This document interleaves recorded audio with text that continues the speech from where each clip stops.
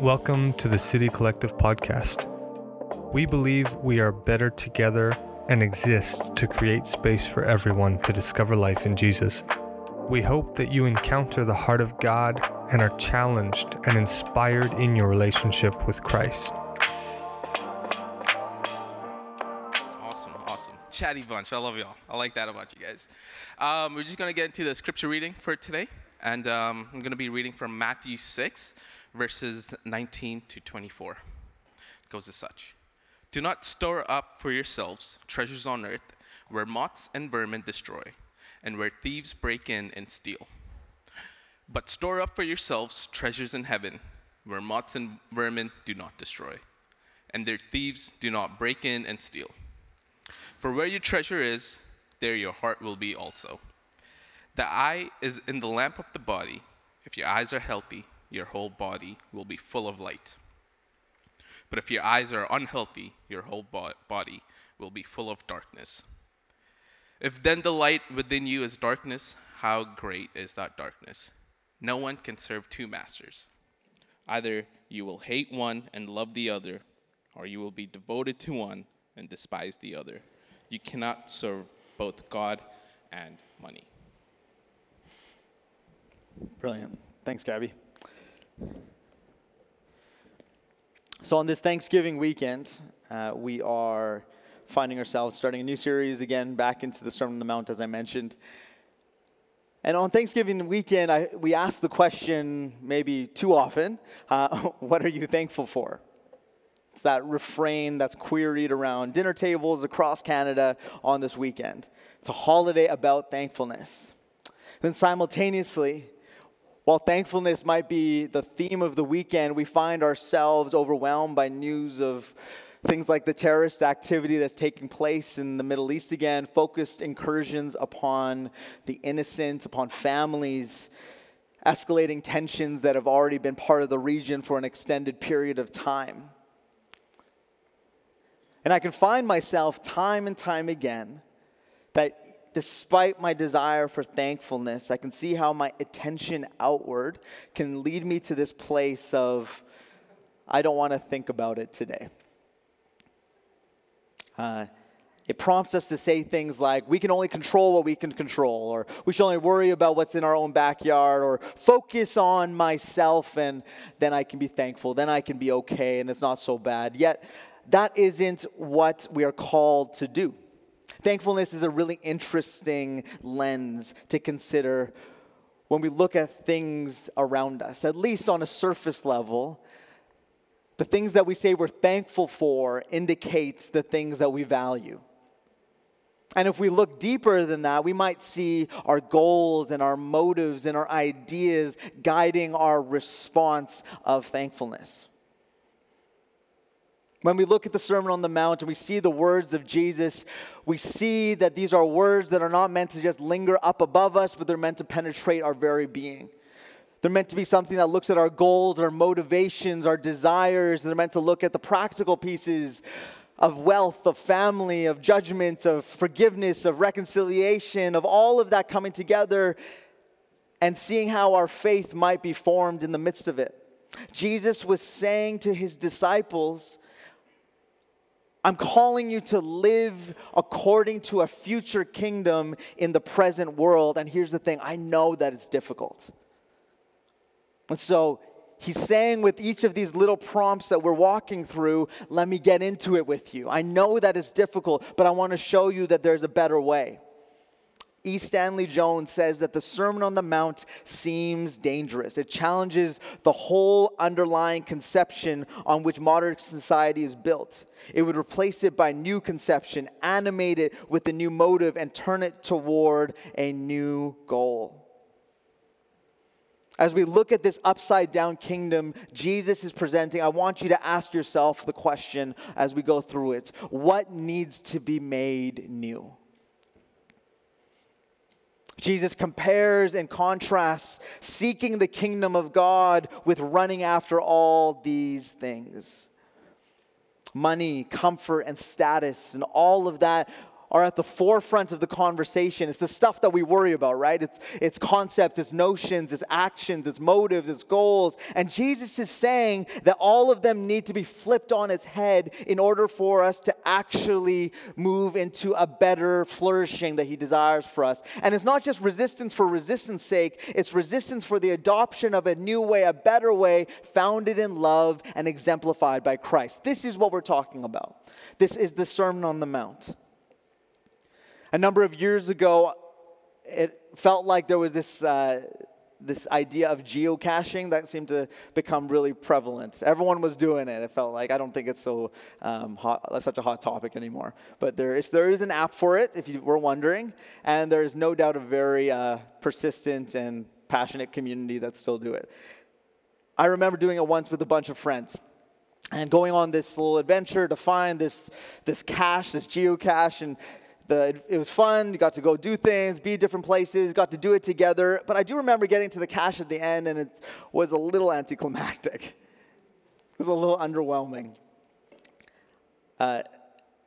Perhaps it was just because it was a note, or it wasn't something I was actually desiring. But this note, a pat on the back, maybe a hit of dopamine because you found something in the moment, and then back to reality we went. And some of you might immediately say, well, it was about the journey. It's about the people that you're doing with. And in theory, I would agree with you. But there is something about the thing that you're moving towards having value. It doesn't just change the end experience. It changes our motive and our drive in the midst of it, wouldn't you say? When we know that there's something valuable on the other side, or at least we believe it. In the late 18th century, a group of treasure hunters, including teenage boys, started digging on Oak Island, Nova Scotia.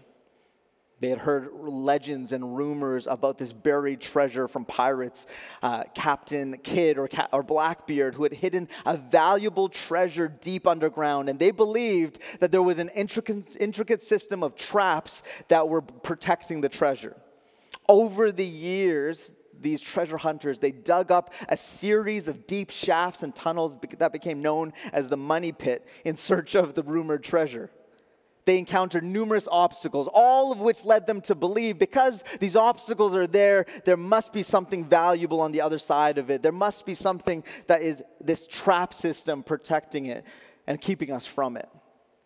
They invested significant time, money, and effort into their quest. But despite their persistence, they never found the fabled treasure.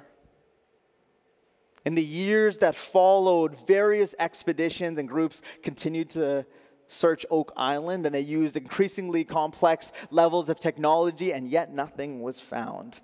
And as of September 2021, no definitive evidence actually indicates there is a treasure to be found. And this makes me think that there is something about the value we place on what we pursue that drives our commitment towards it. Jesus uses the language, for where your treasure is, then there your heart will be also.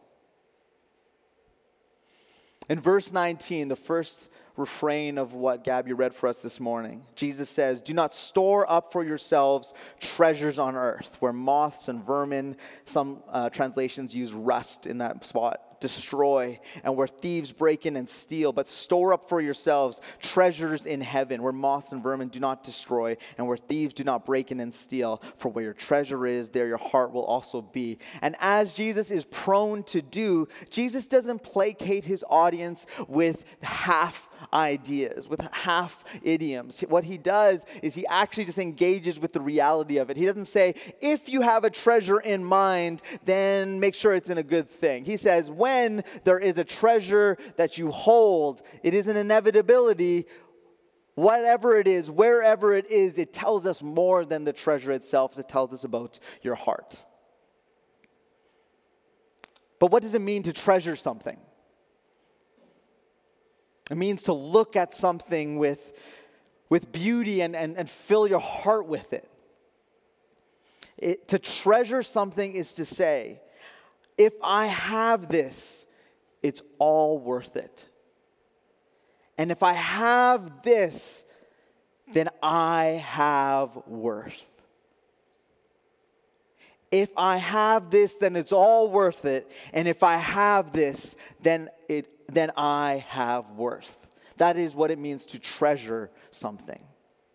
And everybody has something: money, career, status, romance, family, marriage, all of the above. And you're looking at it and you're saying to yourself, if I could have this, then all of my hard work, all of my energy, all of my pursuit would be worth it. And I would have worth as well.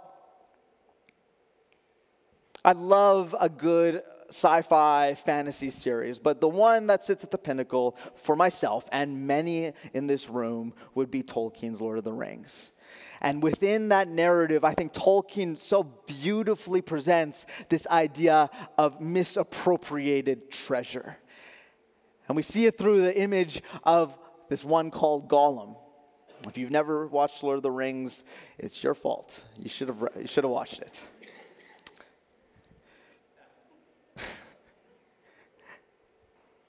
This ring, it's enticing to others. It's seemingly indestructible. It's beautiful. It's powerful. It carries status. And everyone who wears this ring calls it my precious.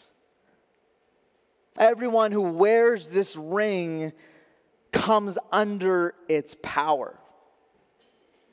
The idea of idolatry and the deceitfulness of wealth, which is in the scriptures, Tolkien engages in this story as this being becomes a slave to the very thing that it treasures.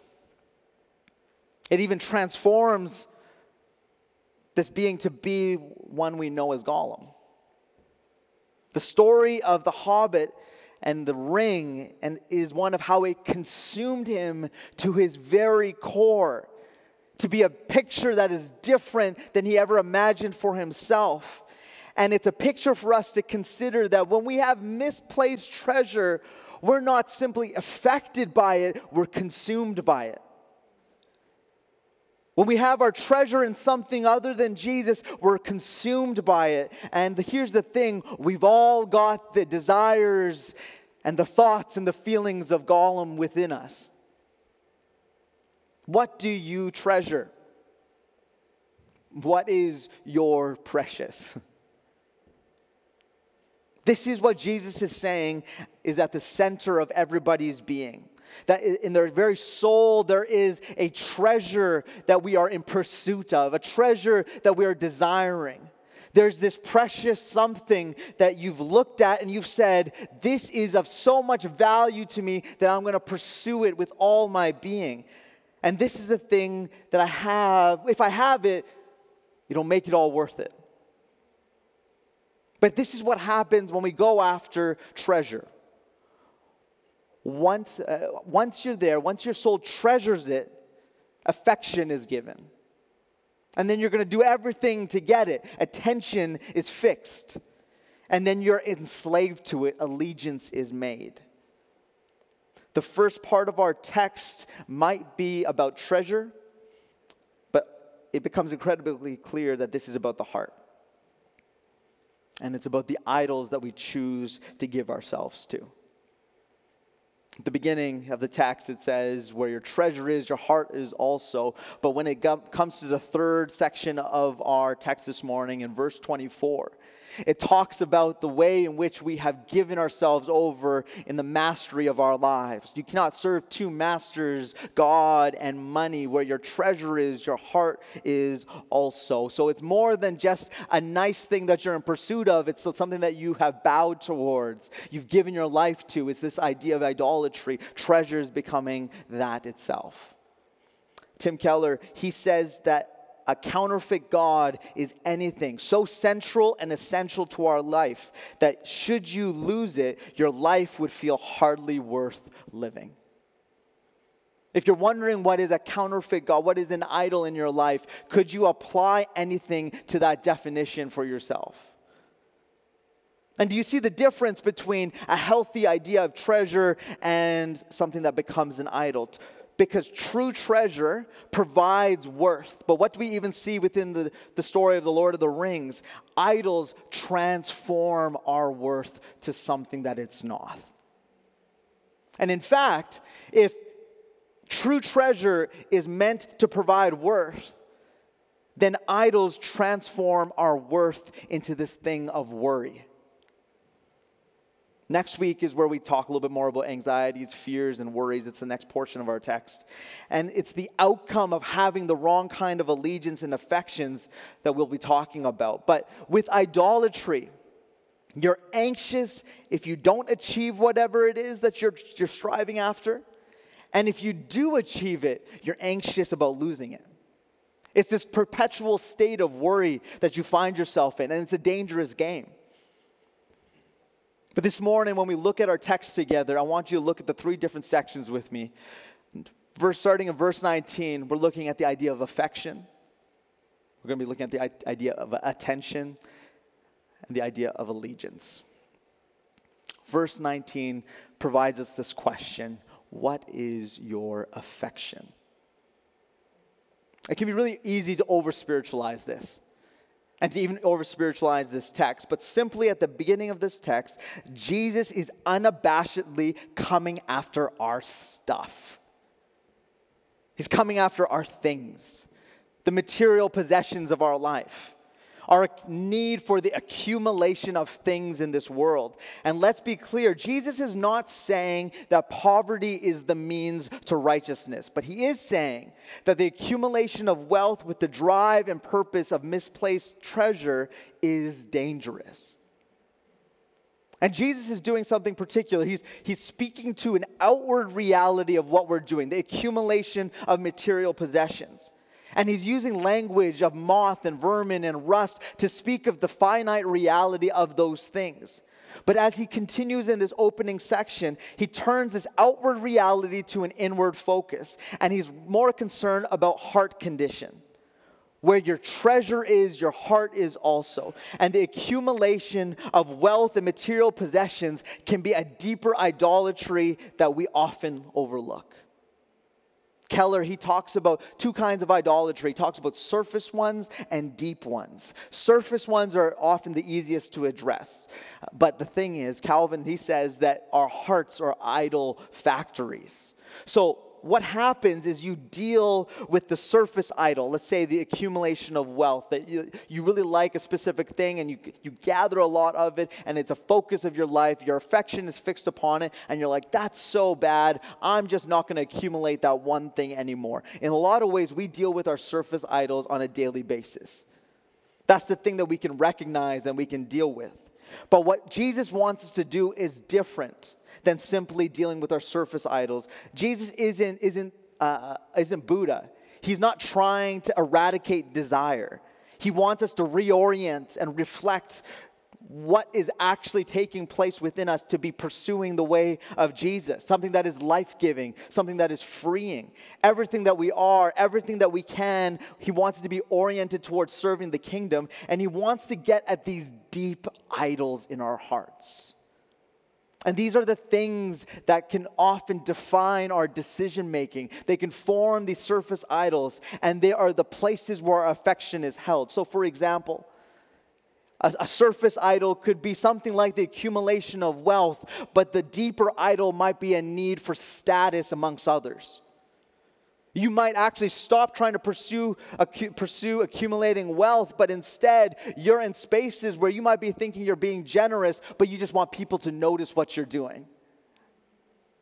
These deep idols are motives behind the actions that become our surface ones. So yes, we need to pay attention to what's on the surface, but Jesus wants to take care of what's deeper, because that speaks to what is your affection. What has your affection? And affection is, I feel like I want to give myself towards the pursuit of this. When you have affection towards another person, you're pursuing them, you're after them, you're giving yourself to them, time, effort, energy. And the same goes with our affections in this world that are deeper idols. I want people to notice me, so I'm going to do everything I can to be noticed. whatever form that takes. I want to have control over my life, so I'm going to do that at whatever cost, and whomever gets in my way, it doesn't matter because I'm serving a deeper idol. This is what Jesus is trying to get after. Surface idols do matter, though, because they reveal deeper idols. And they ultimately answer the question, I believe this is what will bring me satisfaction and flourishing. If you're trying to identify what is it that answers that question, that brings satisfaction and flourishing in life. Something like materialism that Jesus deals with right off the bat is a reflection of idolatry, not the root. Like I said, you can stop accumulating things and still have the root of human status be your treasure. This passage has less to do with materialism of humanity and more to do with the masters of our hearts. And Jesus wants us to see the limitations of these treasures, of these masters. Look at the pictures that he presents. Think about moths and rust and vermin destroying things. Where do moths eat away at clothes? Where do moths get at things? When they're put away in a closet not to be touched again. And this is what often happens to these false treasures that we pursue. They're short fix things. We get a high, we get a good feeling out of it for a bit, and then we put it in our closet for another time. But it's like one of those things that we don't ever really go back to, and it sits there and it sits there. And maybe one day when we're at our deepest, darkest moment, we're like, I'm going to go back to this thing that seemed to provide satisfaction in a moment, and what we will find is that it does not matter anymore. It has lost its value. That time itself depreciates the values of treasures in this world. Even within an economic sense, we see that the next thing is always the best thing. You look at stories like Blockbuster and Netflix and how they were at odds. Or you see something like Nike coming into the picture when Converse and Adidas were at the highest part of the market share. The next big thing was the most important thing. That if value was placed on something, it was only going to last for so long. What's the next new thing that seems to be the ultimate thing, and it soon becomes the forgotten thing? St. Clare of Assisi says, we become what we love, and who we love shapes what we become. If we love things, we become a thing. If we love nothing, we become nothing. Surface idols, they are often falling away just because of time, the breakdown of our day-to-day. Here's the thing, surface idols can't stand the test of time. Even the language of rust is really interesting. Because how does rust take place? It is something that is in an environment that gets hit over and over and over again. And is that not the story of our life? That each and every day we are bearing the brunt of our lives. And eventually, when we are bearing the wrong treasure as our pursuit, rust begins to form.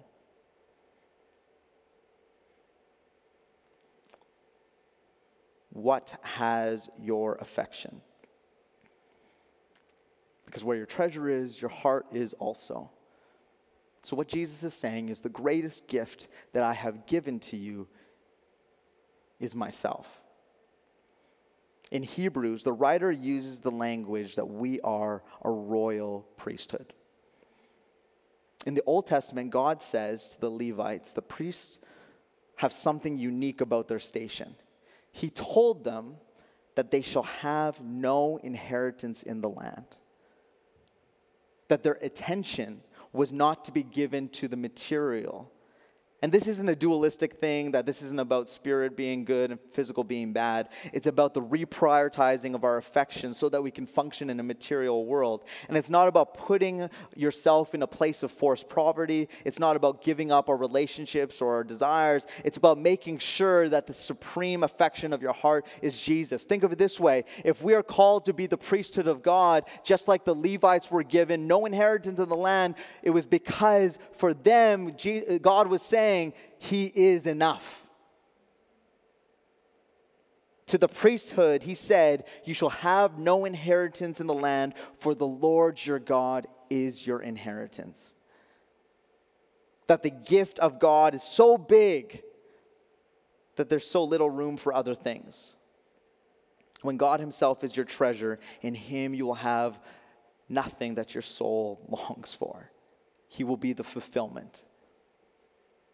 And if that's our affection, let's say we answer that question well, what has your affection? We need to move to this second idea that Jesus presents. What has your attention? And Jesus uses this idiom that is more familiar probably to ancient Near East culture than for us in our Western modern day experience. And he talks about the eye. If you can put that passage on the screen. Having a good eye or a bad eye was a common manner of speaking when Jesus taught.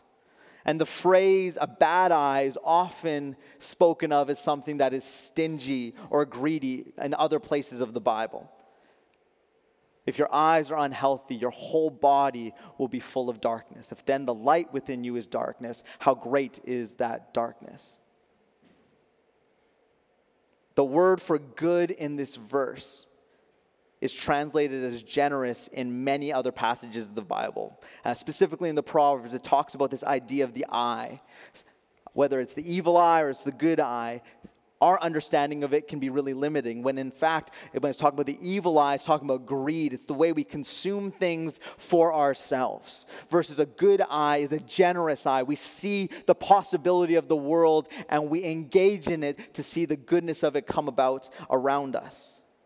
So Jesus was using the ordinary language of his day to point out how much better generosity is than stinginess.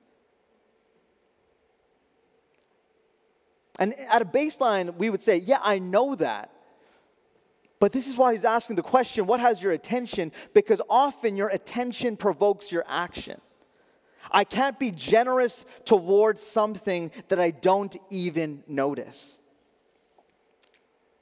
And Jesus is saying your heart and your eye are in line with one another. Sinclair Ferguson writes that fixing the eye and fixing the heart amount to the same thing, focusing our attention and concentrating all our energies on something. Jesus is giving key principles on our treasure. And he's talking about how we handle our money. Because he talks about the way in which we act with it. We act with generosity. It's like making a deposit into heaven. Then he talks about having a good eye, which lights up our whole lives, while having a bad eye makes our lives dark, as if it might fall apart. And what the point is that Jesus is trying to make is, I want you to think of it this way.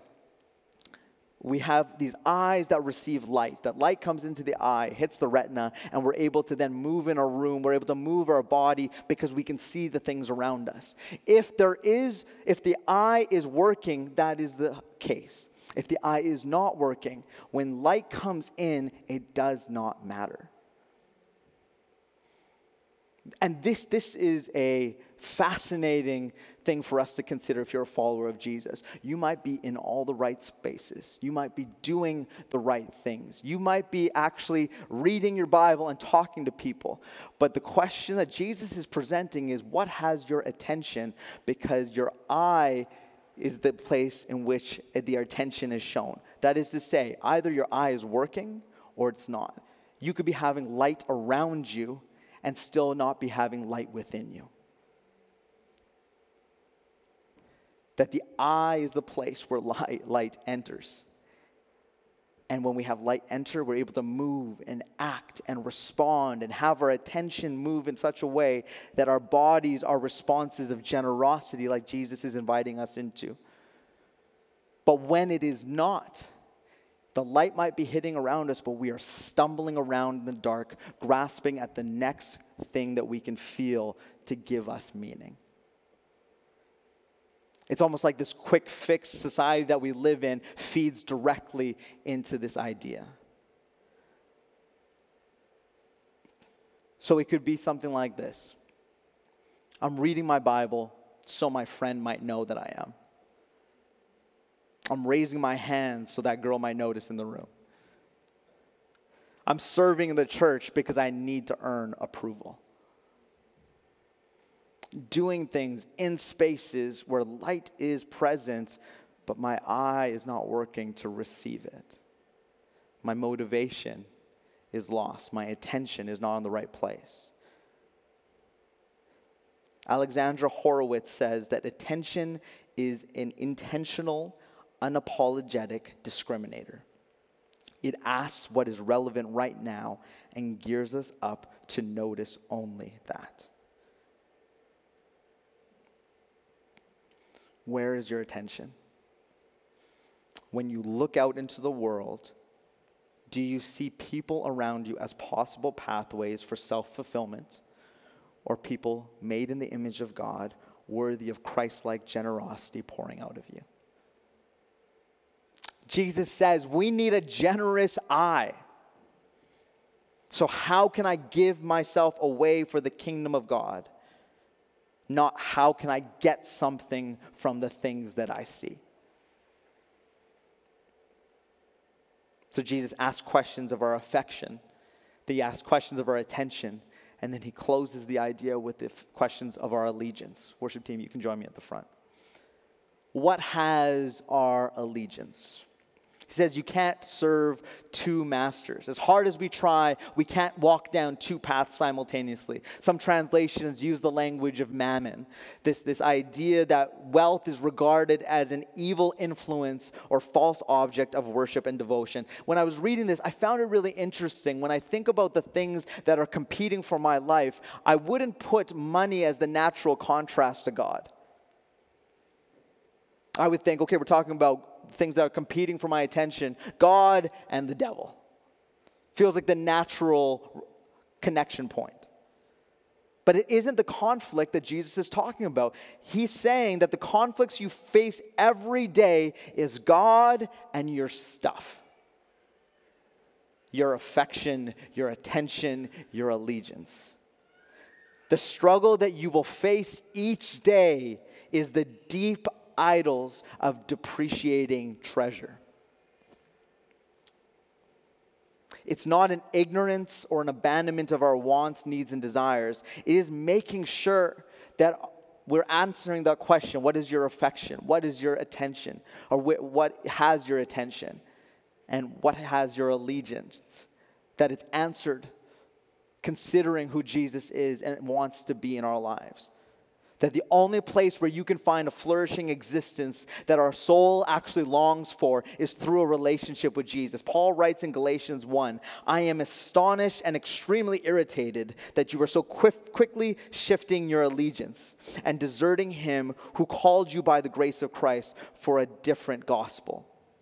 It's Galatians 1:6. So we ask the question, what has your affection, what has your attention, and what has your allegiance? Whom do you serve? The one choice that we have is who will be your master. And as far as I can tell, Jesus is the only one who says this. He says, come to me and find rest. In the New Testament, there's only two things that we're told to flee from, and one of them is idolatry, saying that it will ruin your life, yet it is there every day. Because no one can serve two masters. Jesus is doing this. Jesus is challenging our goals because our goals have become our gods. Here's the thing. Jesus says when he's talking about moths and rust, those things, they eat away the treasures of the world. But when those are the treasures that we wear, the treasures that we pursue, we are eaten away along with it.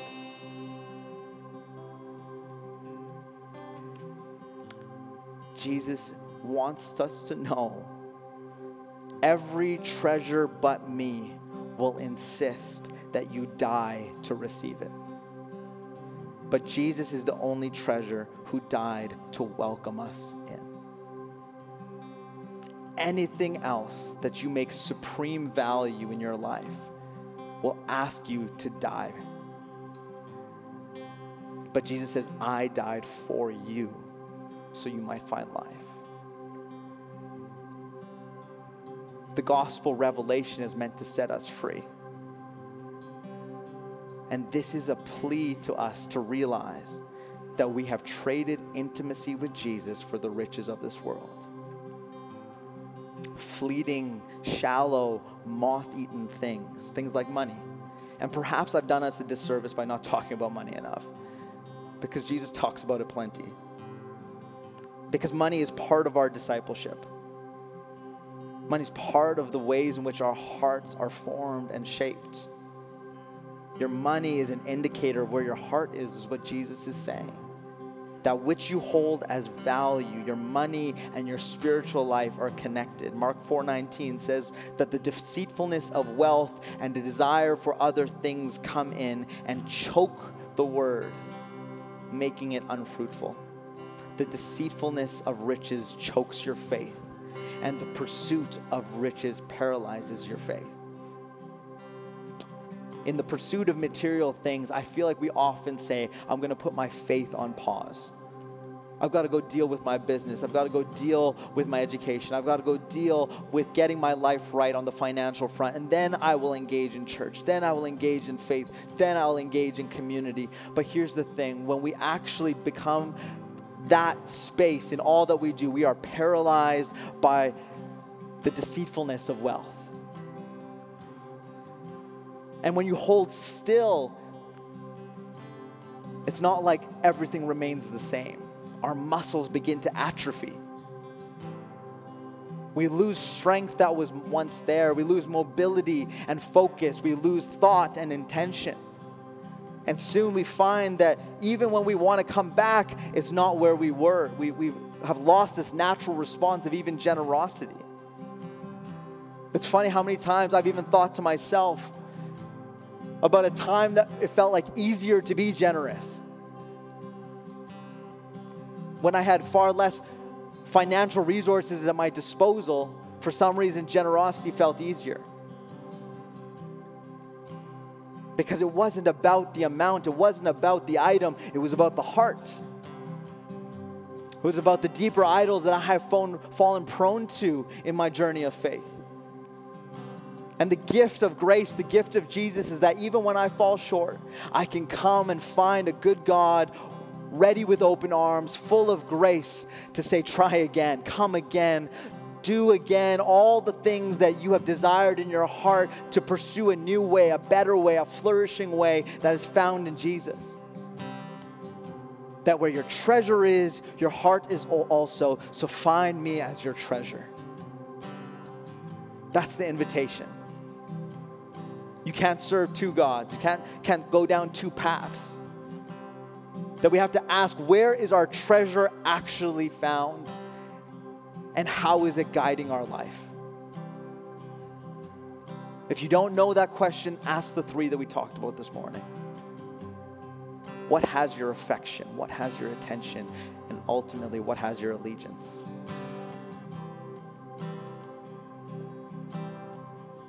And perhaps a place to look at is our money. What do you do with it? What do you do with your time? What do you do with your resources? What do you consume with your eyes? All these different things. But remember this, misplaced treasures ask you to simply die. But heavenly placed treasure finds a Savior that died for you and invites you into new life. Put your trust in me, Jesus says. Make me your treasure. I wonder that this morning, talking about our treasure is a difficult thing in culture. There's so much of our heart that's given over to good things, to practical things, to necessary things. But Jesus is asking time and time again in his Sermon on the Mount, don't make those the ultimate thing. Keep me at the forefront. I'm the greatest treasure that you could ever ask for. I'm the greatest treasure that you'll ever need. I am the one in which you will find the life that your soul longs for. Find rest in me. Find strength in me. Find hope and new life in me. So this morning, I would invite you, ask some of these questions. And if you find that they lead you to a different place of where your treasure is, know that you're not too far gone. In fact, you're in the exact place where Jesus is so willing to meet you. That his grace and his love for you is unending. And he wants you to find the freedom that your soul needs. Let's pray together. Father, thank you for your goodness and your grace this morning. For all the ways that we can say thank you, we are grateful.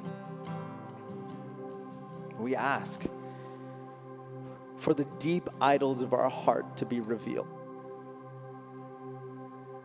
For the way that we see the world and see others to be reoriented towards you. And for us to consider the thrones of our heart and consider where our allegiance lies. We pray that there would be courage that rises up in this place this morning to confront the idols in our lives. That there would be freedom that would be found. Freedom from a longing or a need for the accumulation of wealth or material things. That these fleeting things would not have a hold on our heart, but we would find rest, we would find security, and we'd find hope in you. Jesus, we ask for breakthrough so that our reliance isn't on the things around us, but upon you and you alone.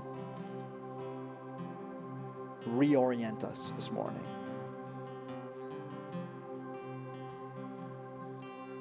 If you've got something on your mind that you know you're holding as your ultimate treasure, I would invite you, bring that to the forefront of your heart. And if you have your hands extended, I want you to think of it as if you were offering it to God right now. Jesus, this is the treasure that I've held with too much of my affection, my attention, and my allegiance. I offer it to you. Take it from me. I want you to fill my hands. May we pray that prayer this morning. And may you feel actually unburdened, that you might actually feel a lightness. As Jesus takes that which was never meant to be the ultimate, and he comes in and removes the burdens, removes the shame, he removes the guilt, he removes all that was not meant for you and provides the peace, the hope, the joy, and the rest that your heart longs for.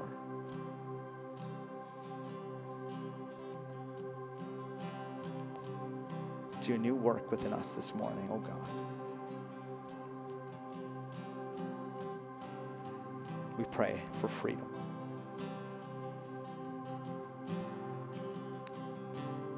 May you be our treasure. In Jesus' name, amen. Thank you for listening to today's message. We hope it encouraged and blessed you in your walk with our Lord Jesus Christ. To keep up with City Collective, make sure to check us out on Instagram and Facebook at City Collective Church. Have a great week.